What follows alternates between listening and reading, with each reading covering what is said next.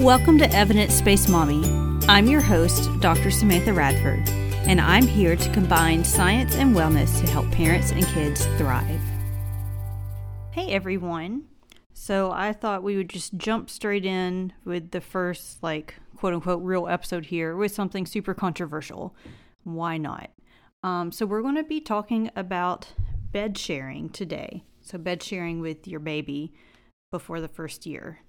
Of course, we're told often by our doctors and our pediatricians, do not sleep with your baby no matter what.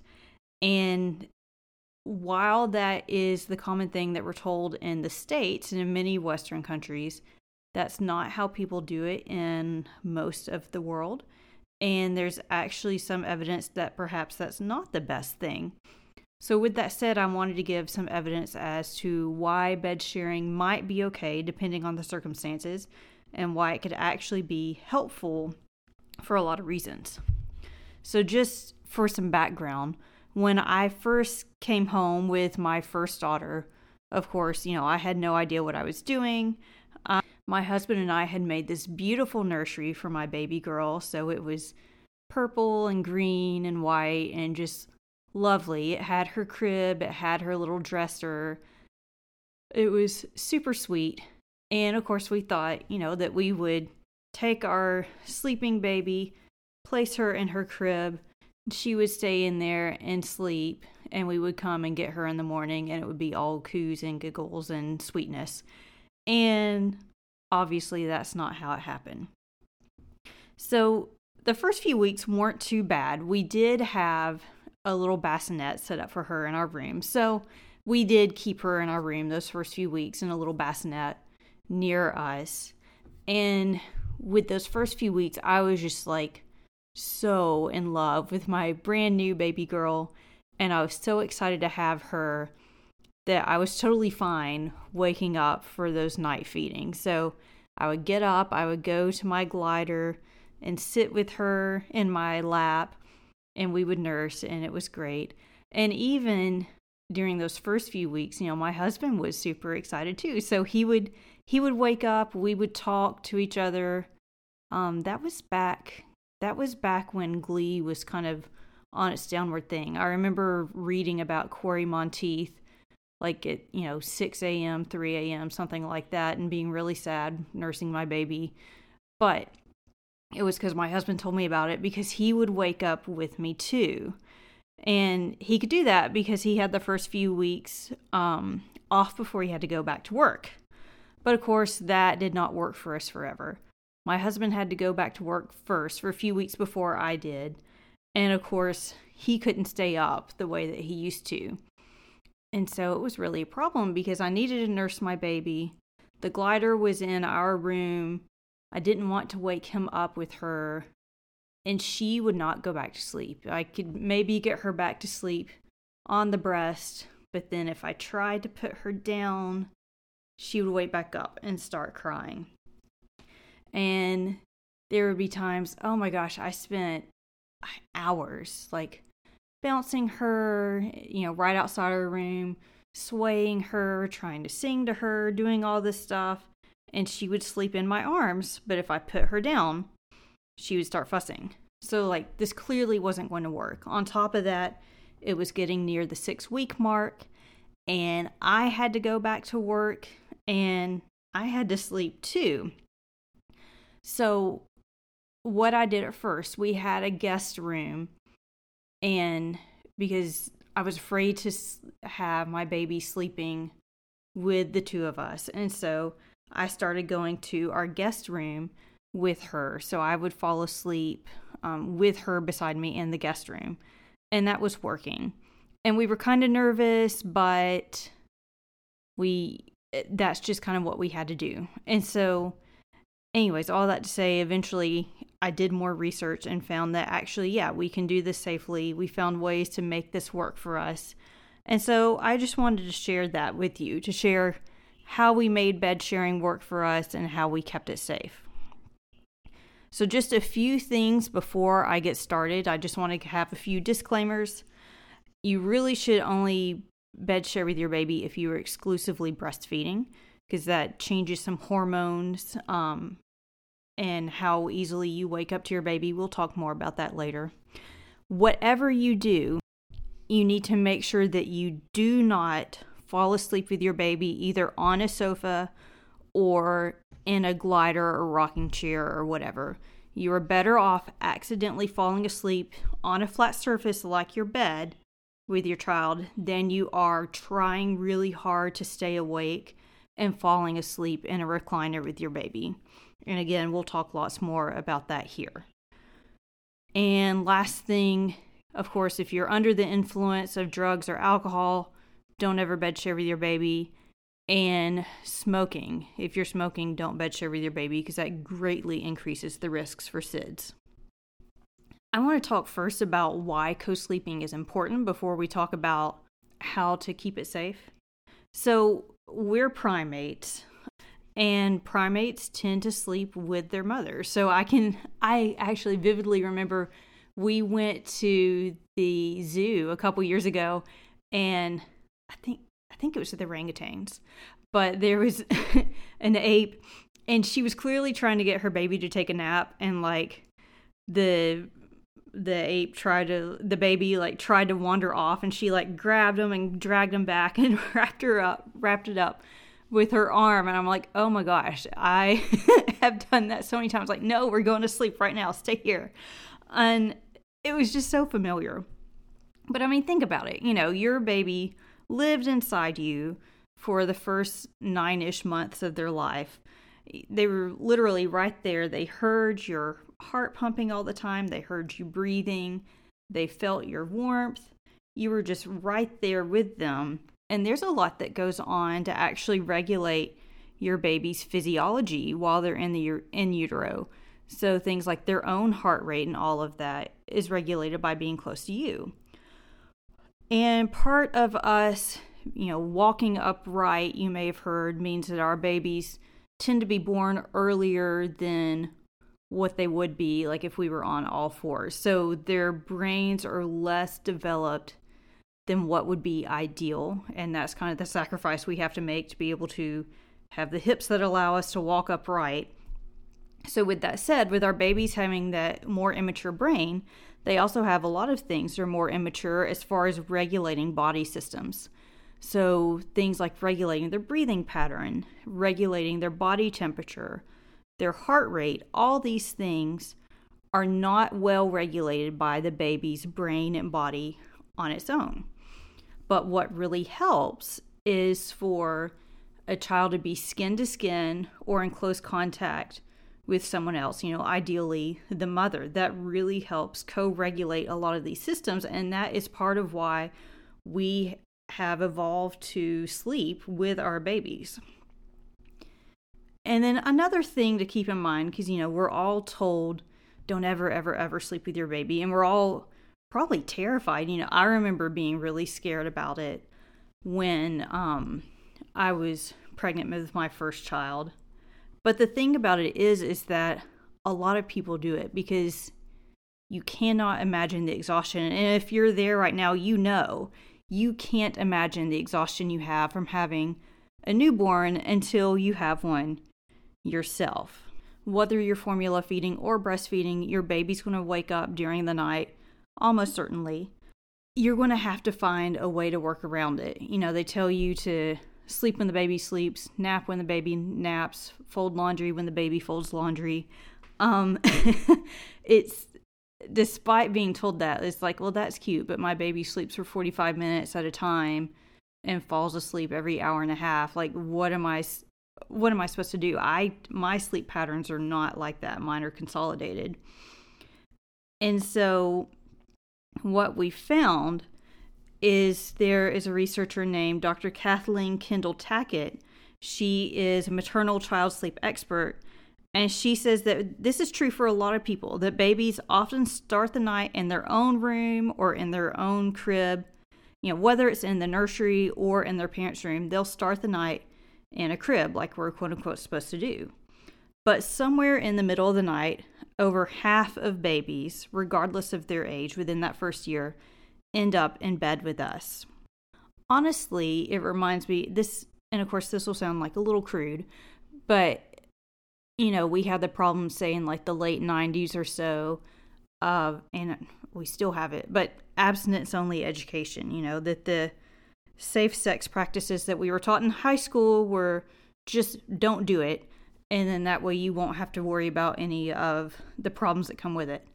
But let's be real, I had that education in my high school, and let me tell you how many young women ended up getting pregnant either in high school or right after high school because, we weren't taught ways to actually like handle urges appropriately and, use condoms and all that kind of stuff. It's honestly the same thing to me. Like, you can tell people don't sleep with your baby, but the thing is, it's going to happen anyways. Research has shown it happens anyways. Of course, we know why they say not to. You've seen like these horrifying billboards that'll show a baby in their crib and there's this like giant knife beside them and it says you wouldn't let your baby sleep with a knife, so why would you sleep with him in your bed? And of course, the biggest worry is SIDS. We're afraid of the idea of our children somehow suffocating in bed with us. Now, with that said, there is the caveat that SIDS and suffocation are two different things. We still don't entirely know what causes SIDS. It's called sudden infant death syndrome. And the whole point is we don't know what makes it happen, right? We're starting to think that there might be some genes associated with it, but that's just like very cutting edge research. That's not the same thing as suffocation, which, we can put clear links between suffocation and, like an actual cause and effect type thing. Often it's not truly bed sharing that is associated with a baby suffocation, which of course is awful and tragic, and God forbid, that happens for any of us. But the thing is, it's not bed sharing that's usually associated. What it usually is co-sleeping in another piece of furniture. So for example, if you get up, in the middle of the night to nurse your baby or give her a bottle or whatever it is, sometimes you think, okay, well, what I'll do is I will just lay down on the couch with her so that way, like, I don't fall asleep, but I'll get some rest.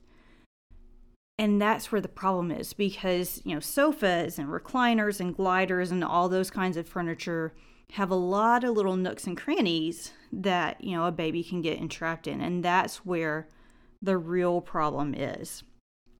And that's what I really hate about the advice of just never ever sleep with your baby, is I am afraid that there are people who have that intention. They intend to not sleep with their babies, so they do this substitute of, well, I'm just going to be in the armchair with my child, and that's when tragedy strikes. Whereas if they had been taught, oh, it's safer to be on a flat surface with my child, maybe things would have turned out okay. And the other problem is this. So I was actually just recently at a virtual conference where they were talking about safe bed sharing and SIDS and all that kind of thing. And a lot of the older pediatricians, they kept going back to never ever bed share, they started giving statistics about the comorbidity of co-sleeping and SIDS. They were saying, that co-sleeping causes SIDS, so you just never want to do it. And then a lactation consultant who also was a pediatrician, stepped up and she talked about the side of actually it can be safer to bed share, and here's the reasons why. And one thing that really bothers me is, as far as the scientific literature that, the older people were using to support their argument, is that there's not a lot of parsing out. Like, if they're looking at co-sleeping, they're not looking at what else is going on with it. They're not looking at, was the parent smoking? Was there alcohol involved? They weren't looking, and this is the biggest thing to me, again, they weren't looking to see, was this person in a recliner or a sofa, or were they on a bed? And so we don't have the information, like as far as the scientific observations and evidence and analysis, to be able to really parse out the difference with true bed sharing versus co-sleeping on another surface. So with that said, if you are just like so exhausted that you're afraid you'll fall asleep with your baby, you're better off. And in fact, now the American Academy of Pediatrics says this too. But if you're so exhausted that you're afraid you'll fall asleep with your baby, you are better off getting on a flat surface like a nice firm mattress and sleeping there. Now, with that said, I just mentioned the thing about the nice firm mattress. There are some things to keep in mind with bed sharing. You don't want a really fluffy mattress. You don't want, like a memory foam or a pillow top mattress or something like that for bed sharing with your baby. In addition, you want to keep comforters away from it. So if you have like a big, thick, fluffy comforter, you don't need that. In fact, the recommendation is to not have a pillow in bed with you, or maybe even to not even have any sheets at all. So what you can do is make sure that you're wearing, if you need long sleeve pajamas to make sure that you stay warm, do that, pajama pants, whatever it is to keep you cozy. And then, you kind of make up what you need as far as a pillow. You can sleep without a pillow, and then have a nice firm mattress. Another thing to keep in mind is make sure that you don't have either pets or like an older sibling in bed with you and your baby, because they're not going to have the same awareness as you would. But the thing is, there's lots of other benefits to co-sleeping besides just, the fact that your baby is all cute and cuddly, which we all love. Like, let's be real, cute, cuddly babies in the morning are the best. But one of the things besides that, and all the body co-regulation of systems that we talked about with heart rate and temperature and all that, is that actually moms who co-sleep will get more sleep. So what can happen with that, particularly if you're breastfeeding, is that you'll be laying with your baby's asleep, you're ideally in a side-lying position, kind of cuddled up, like they call it the C curl or the cuddle curl with your baby. And then your baby will start to wake up, but they won't have to get like really upset and really riled up and crying a whole lot because you're right beside them. So you notice just as soon as they start to wake up. You can kind of lean over and nurse in a side-lying position, which, by the way, is my favorite position for nursing. And then you can just both fall back asleep. Like, honestly, you could probably fall asleep while nursing sometimes. Your baby can definitely fall asleep while nursing. And it just works out perfectly. And with that said, co-sleeping like this really helps you meet your breastfeeding goals.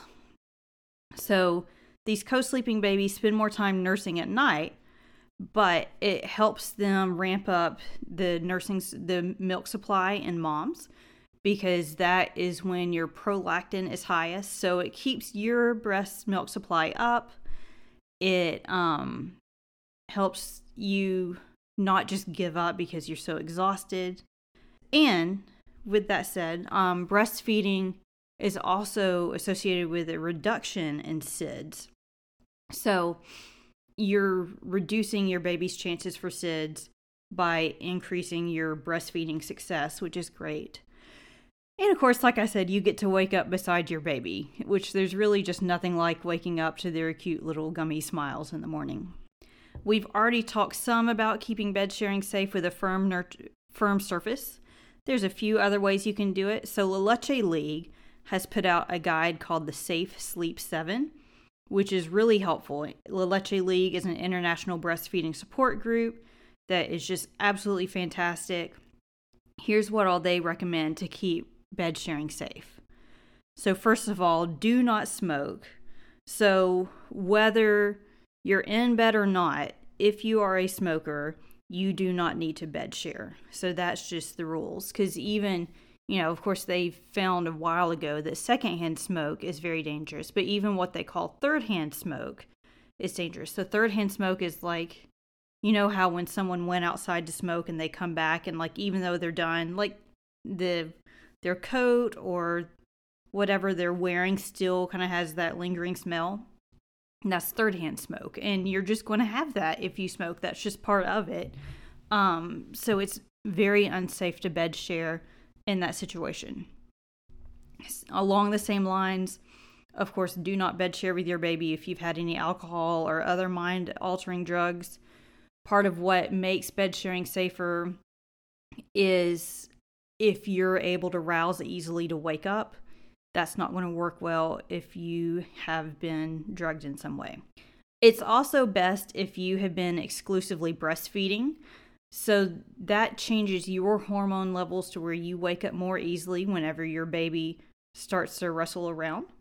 And the other thing is it helps you stay in a better position with your baby.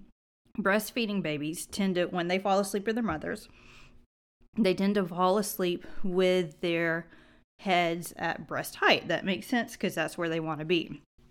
Formula feeding mothers, if they're not taught otherwise, tend to be more likely to try to fall asleep like face to face with their baby with their head farther up. So if you're sleeping with a pillow, that's a lot more dangerous. And like I said, you don't have quite the same hormone situation going on then, so you're less likely to rouse to your baby. That's one thing to kind of keep in mind. If your baby is premature, you should not co-sleep with them. In that case, you're better off. And even if they're not premature, if this makes you more comfortable, definitely go for it. Getting a bassinet that stays right beside your bed so that, you could just get them out, feed them, and then put them back in the bassinet. That would be, a better alternative. It's something you might be more comfortable with. Your baby should sleep on their back. They might end up on their side because what will often happen is they will roll over towards you to nurse. They'll nurse and then they'll fall asleep, and they might either stay cuddled up, like I said, on their little side beside you, or they might just roll back, onto their back again afterwards. But that's the way they need to sleep. So whether they're in a crib or with you, back is best, just like you've been told. Make sure your baby doesn't overheat, because that's another risk factor for SIDS. So, if you think that you're keeping a top sheet, like I said, no comforters, no really heavy blankets, but if you choose to go with a top sheet, you might want to make sure that your baby has more lightweight jammies so that they don't get overheated. You might want to try some little sleep sacks for them. But don't swaddle your baby if you're bed sharing, because part of what helps you, wake up with your baby as well is they'll start kind of stirring around and petting at you with their little hand, which is super cute. But if they're swaddled, they can't do that. So make sure that you don't have your baby swaddled with their arms, entrapped if they're going to bed share with you. And then finally, like I said, a safe surface for your baby to sleep on. So this needs to be a firm mattress or even the floor. Ideally, you could take your bed off of its frame and just have it directly on the floor, because it doesn't matter as much when they're tiny. But once they get to like 8-ish months, 7 to 8 months, and they're starting to crawl around, you might be tired and they just crawl over you and crash onto the floor. We don't want that. So on the floor would be best. Now, with that said, if you feel nervous about bed sharing, which I totally get, with the way that we've been taught that it's always, always bad, of course you'd be nervous about it. There's nothing wrong with having a bassinet. In fact, that's a great option to have a bassinet in your room, just basically right beside your bed, so that you can get your baby, nurse them, and then put them back in their little surface. You just do research and do what works best for you and your family, okay? And if you still are kind of nervous about breastfeeding, you're worried whether or not you're going to do it right, make sure that you grab my free resource. It's called Breastfeeding 101. So I'll have a link to that in the show notes below. And thank you so much for listening.